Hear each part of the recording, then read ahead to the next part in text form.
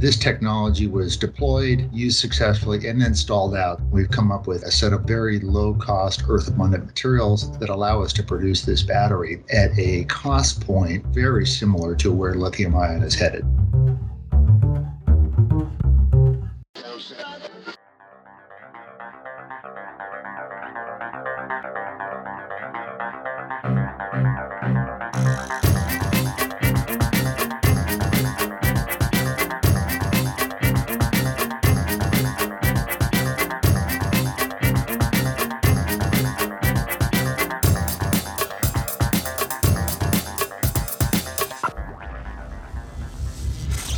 This is EnergyCast, and I'm Jay Downhauer. Today we are talking about metal hydrogen batteries, a technology we sent up into space decades ago and then essentially forgot about until now. My guest says they've taken the core principles of the technology, creating hydrogen when charging, converting back to water when discharging, and updated it for our new energy landscape. Engineers who developed these batteries in the 80s and 90s had no idea how reliant on renewable energy and the storage to back them up would become in the 2020s. Utilities are looking everywhere for reliable, affordable, high-capacity battery backup. And with many utilities making carbon-neutral pledges, they'll need all the storage they can get. My guest is proud of the advantages metal hydrogen batteries could bring to the conversation. They are maintenance-free, good for tens of thousands of cycles, and can respond quickly to energy needs. But the Reagan-era predecessors were expensive. They used a lot of rare earth materials and had expensive catalysts. The big innovation my guest and his team made was using more abundant materials like nickel and iron. My guest says this was the key to bringing this family of batteries back into the conversation. The only drawback is their weight. These batteries were bulky then and are bulky now. Ironically, they'd be the last kind of batteries you'd send back into orbit these days. But down on terra firma, weight isn't that big an issue. My guest says they'd be ideally suited for a stationary setting beside a solar farm or a substation. He says there are several advantages over lithium-ion, and even if they're heavier than lithium-ion, that's okay. I believe all these batteries and storage families have a unique place for our energy future. Lithium-ion for cars, metal hydrogen and flow batteries for on-site storage, for instance. There are going to need to be a lot of tools for a cleaner, more reliable, and more prosperous energy future.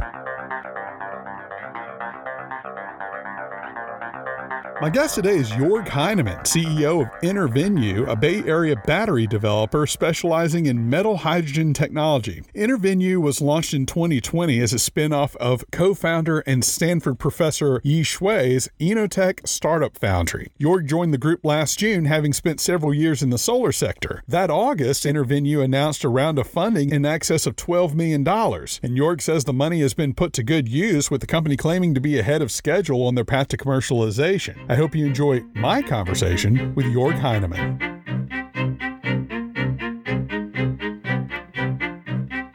We're here with Jörg Heinemann, CEO of InterVenue, and Jörg, your battery technology is called metal hydrogen, which is different from lithium-ion. So how so? Yeah, pretty substantially. It's different from lithium-ion. It's also different from a nickel metal hydride. What we have is a technology that was conceived back in the 1980s and deployed very successfully in the 90s for use in aerospace applications, specifically satellites, the International Space Station, Hubble Space Telescope, that sort of thing. At the time, aerospace industry was looking for a battery that could withstand the rigors of outer space. Think a battery that could withstand extremely high temperatures up to 60 degrees Celsius, extremely low temperatures down to minus 40, cycle essentially forever. And then perhaps most importantly, do it without requiring any maintenance whatsoever. So this is a true install and forget. Imagine shooting a battery up in outer space. You can't maintain that thing or augment it or replace battery packs without doing a spacewalk. So that was the use case. And it was deployed in the 90s. These batteries worked very successfully for over 3 decades, I think in excess of 100,000 cycles in some cases, but they were super expensive. Now they're really different from lithium-ion. It's a completely different principle. Basically, the battery stores energy. When you charge it, a hydrogen evolution reaction runs, which builds up hydrogen inside the vessel. And in discharge mode, the reverse happens. That hydrogen gets reabsorbed back into water. The nature of that chemical reaction is fundamentally different from other battery technologies, and it allows for very flexible power characteristics. It's also very very fault tolerant in that it absorbs an overcharged state or an overdischarged state quite flexibly and doesn't build up the dendrite formation and things that eventually degrade most batteries. The batteries we're using in the space program, why did NASA prefer these batteries?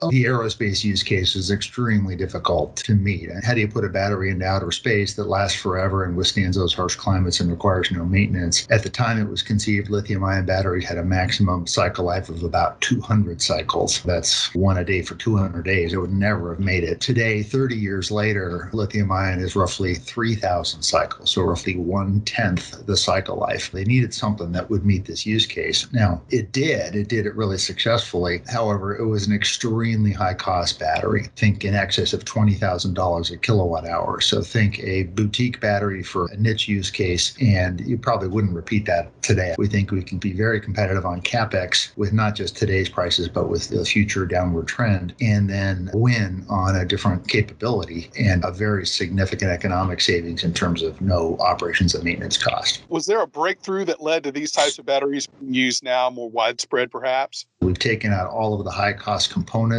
replaced it with very low-cost materials based on work that our founder, Professor Yi Shui at Stanford, did with his research team there. We've come up with a set of very low-cost, earth-abundant materials that allow us to produce this battery at a cost point that will have an upfront capital cost very similar to where lithium-ion is headed. This technology was deployed, used successfully, and then stalled out. So 10 years ago, when I got into solar and a lot of other battery technology companies took off, I think we all expected solar and storage to take hold roughly at the same rate. Storage was much lower on the uptake, maybe 10 years behind. And I think the industry essentially ignored metal hydrogen because of the cost. That, and then the folks that had worked on it 3 decades prior are probably all retired. These are companies like Saft and Eagle Pitcher that had worked in conjunction with NASA. They weren't around. The breakthrough really was in kind of dusting off this old technology and then coming back at it from first principles, saying, all right, what if we use this chemistry? What if we use this super durable nickel cathode hydrogen evolution reaction? It's almost like a fuel cell concept, but redesign it for low cost. Take out the catalysts that were extraordinarily expensive and then rethink the overall form factor and design for massive, large-scale assembly manufacturing and therefore low cost. And that's what we're doing.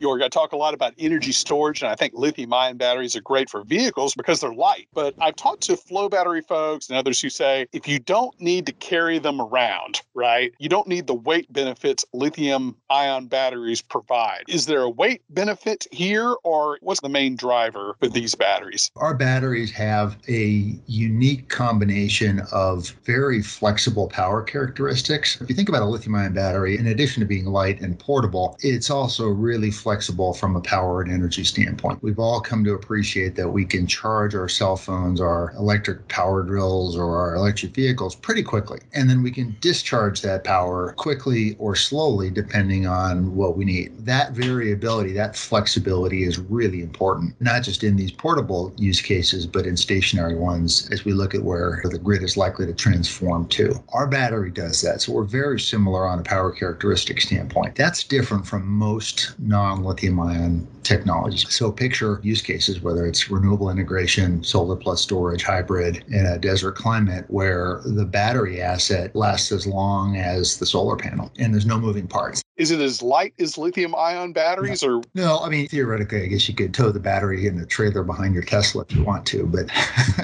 I wouldn't recommend it. It's a stationary battery. It's significantly heavier. It's bulkier. It's got a larger physical footprint, but it makes up for that. For stationary use cases, there are many of those that are not very space constrained. They're somewhat space constrained, but not very, and we're an ideal play for that. Sure. And what sectors are you looking at right now? Like solar storage? Definitely some sort of stationary storage, right? It's essentially anything stationary. However, the economic case for our battery is significantly better the more a customer wants to cycle the battery. So think something that requires daily cycling or even maybe twice or even 3 times daily cycling. So for example, for what I call a 24/7 solar plant owner, that's someone who's building, say, a 100 megawatt solar array coupled with a large battery, say 200 megawatt hour battery, that can do a combination going to produce power during the solar day, have excess power to be able to charge a battery, and then dispatch that battery through the night and evening hours to essentially cover a load profile on a 24-hour basis. That, you could say, replaces a peaker plant. It probably even replaces base load in sunny locations. Those types of plants are being developed around the world. We're an ideal battery for that. Most of the use cases are today based on, say, a once-a-day charge-discharge cycle.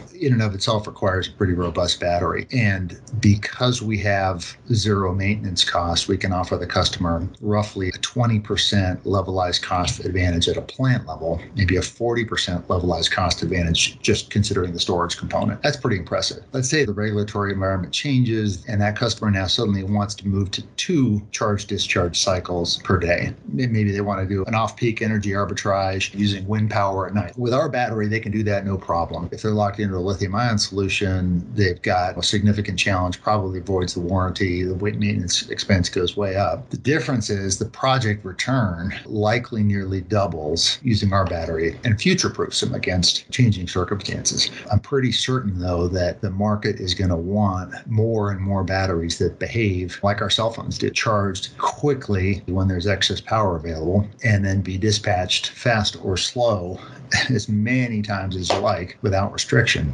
The battery technology that this reminds me of the most is flow batteries. Heavier, but much more cycles, less maintenance. Do you consider that the main competition for the needs that you're trying to address? Yeah, not so much. The better flow batteries would probably argue that they have a technology that can compete with ours. The big difference is maintenance. Flow batteries, there's a lot of moving parts. You've got pumps, you've got liquid that's flowing, you've got filters and membranes that require a replacement.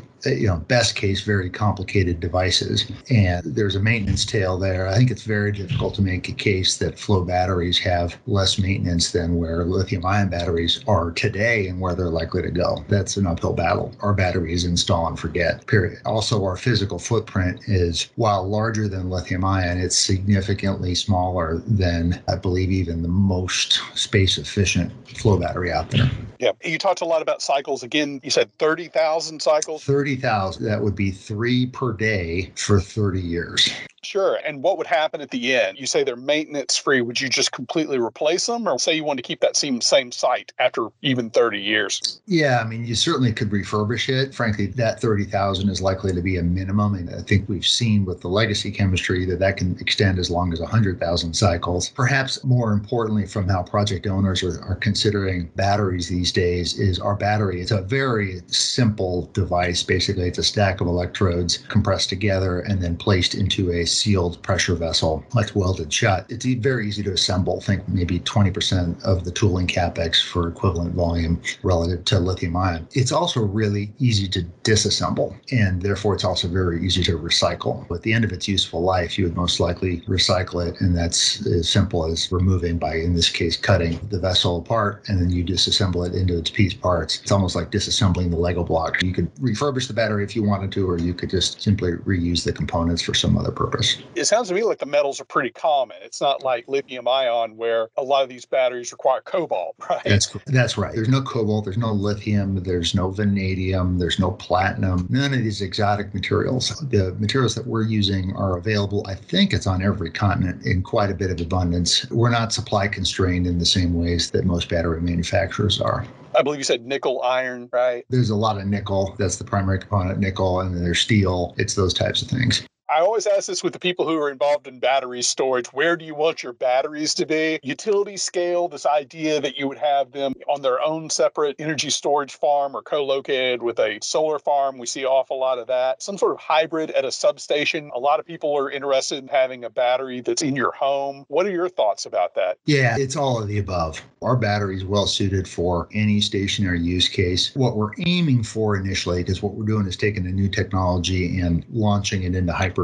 We want to reach gigawatt hour production capacity within 24 months, which is a very, very steep ramp. And we're coming from a point of just within the last year, we've made certain that the core technology actually do work. So we know we have a battery that functions. We know this thing can be scaled. It's a question of execution. But what we're aiming for is the larger scale applications initially, which means grid scale. It means large commercial. However, the core technology is suitable for essentially anything stationary, possibly possibly with the exception of pure battery backup applications. Perhaps, say, if you've got a data center where you're just really only concerned about cycling the battery in the event of a power outage that may hit you every couple months or something like that. You could use our battery for that, certainly, yes, but it's probably not as economical and not as advantageous as something else. I'm curious, kind of taking this back to the beginning. You said the space program used these batteries, but you found a way to make them more efficient, making these batteries a lot less expensive. Have you talked to the space program about using your version of these batteries? No, yeah. It's somewhat ironic that our technology was conceived for outer space, but 30 years later, it probably would never be used again in outer space just because it's heavy. In fact, there was a SpaceX mission back in July of last year, of 2020. I went to the International Space Station, and one of the things they did was replace those original nickel hydrogen battery packs with lithium ion packs after 30 years. So they served their purpose for nearly 3 decades. But the cost of putting something into outer space, anything that's heavy, and we expect will always be substantially heavier than a lithium ion solution, you wouldn't want to send us into outer space. It's just a bad use of that precious weight resource. Expensive lift costs, right? No, yeah, it would not be worth it. Yeah. At the time of this recording, it was announced that you received a $12 million investment to get started. What are the next steps, and what are you going to do with that initial round of funding? Yeah, what we're using that for, and it's actually expanded, I can't give you the specific numbers, but we've been using that to prove the technology, to make sure that the core chemistry with the new material, specifically the new catalyst, does indeed work. And we reached that point roughly in December. We had set for ourselves a set of benchmarks that we thought we needed to hit in order to be competitive in the marketplace. What we quickly realized last fall was that virtually on every measure, round trip efficiency, cycle rate, temperature range compatibility, capacity, energy density in the form of kilowatt hours generated per vessel, as we call it. On all of those, we were exceeding not only the expectations that we had for ourselves of where we needed to be competitively, but also the performance of the legacy nickel hydrogen batteries, meaning that the new materials that Professor Xue and his team came up with actually perform better than the incredibly high cost materials that we were replacing. Instead of trading cost for performance, we ended up getting better performance at orders of magnitude lower cost. And then perhaps most importantly, around December, January, we recognized that some of the metrics we're hitting, the most important ones such as capacity, were actually almost 2 years ahead relative to where we thought we'd be in our business plan. So we're in the process of accelerating our business plan massively and are now in the process of taking the vessels. That's our basic building block. We've purchased a pilot tooling line that lets us do the manufacturing of our batteries with automation, et cetera. And we're installing that in the next few months here and then scaling up very, very rapidly. It's exciting times for us. Yeah. And so is your business plan to be the sole manufacturer, or would you be licensing it out and someone else would be manufacturing the batteries? How do you see that? Yeah, we're going to own it. We're in discussions with multiple partners that want to participate as, I'll call it, closely tied manufacturing partners, but it's not a licensing agreement. We want to be the provider of these types of batteries for renewable industry use around the world. We're designing them to be compatible with the standard power electronics that you'd find, meaning the 1,000 volt class and 1,500 volt class inverters and power conditioning systems out there, as well as with standard energy management system software interfaces that we find around the world. But our goal is pure and simple battery supply with this unique, stationary, ultra durable, ultra flexible battery here for the world. Tell me about where you're planning on doing the manufacturing. One of my first guests was a company called Alivo that was based here in Charlotte, and they bought an enormous former cigarette factory. Just the landscaping alone to keep that place up must have eaten them alive, and they didn't last much longer, but hopefully you haven't bought an old cigarette factory. Yeah, no, it's interesting what the possibilities are in today's world, and who knows what the new incentives that are being talked about here with the Biden administration coming on board might bring. Our strategy is pretty simple. R&D and pilot line manufacturing is here in the San Francisco Bay Area in Fremont, California, and will likely stay there. As with most power-related technologies, a huge percentage of the research and development and the technical advances are in the actual manufacturing and how you scale this thing up. So we'll keep that close to the vest. That'll be here. From there, our manufacturing splits splits into a front end, which is the electrode manufacturing, and a back end, which is the assembly process that assembles the electrodes, the separators into the vessels, and then ultimately turns that into a battery pack. All of that combined is a relatively modest tooling cost. So if I compare it to the solar industry, which is what I came from, making our battery from scratch, the entire process is analogous to just the module assembly, meaning taking solar cells and making those into panels or modules process, as opposed to, I would compare lithium ion to be analogous to creating solar cell fabrication, which is far more expensive and longer lead times and much more capex, et cetera. So we've got a relatively simple process, a simple assembly process. Again, we think it's on the order of 1/5 of the tooling capital cost relative to equivalent volume lithium ion. And I keep pointing to lithium ion just because I think that technology, given the scale and the head start they have across other things, will continue to set the market price. And we're convinced that we need to be able to match them on a capex basis and win based on the unique capabilities and the levelized cost advantage that we provide because of the maintenance cost savings. York, I love talking about these kind of technologies because, look, I think they all have a place that doesn't really wipe out the other technologies. It just, this fits here, right? That's right. Jorg, I'm going to finish with a lightning round of your thoughts on different energy technologies, starting with natural gas. I think natural gas is in for tough times. I think the word is starting to leak out that the carbon footprint impact of natural gas, with methane essentially being 25 to 85 times as potent a greenhouse gas as carbon dioxide is, it'll be tough slogging. Crude oil. Dinosaurs were around for a long time, but I wouldn't see a lot of demand going forward. Just take a look at what Total, with Chevron, with Shell, what all the big oil companies are doing to make serious inroads into shifting from liquid, i.e. oil, to power and renewables specifically. Nuclear. You need to bring the cost down, but it's probably the most promising form of true baseload generation that we'll need. So I think we can expect to see more nuclear, hopefully at a more attractive cost point. I think new renewables beats new nuclear by any measure you can think of, orders of magnitude. So there's a long way to go there. Coal. Hard to imagine a whole lot more coal coming on board now that renewables, especially solar and wind, even coupled with storage, beats the marginal cost of operating coal assets in most places in the world. That's a tough sell. Wind.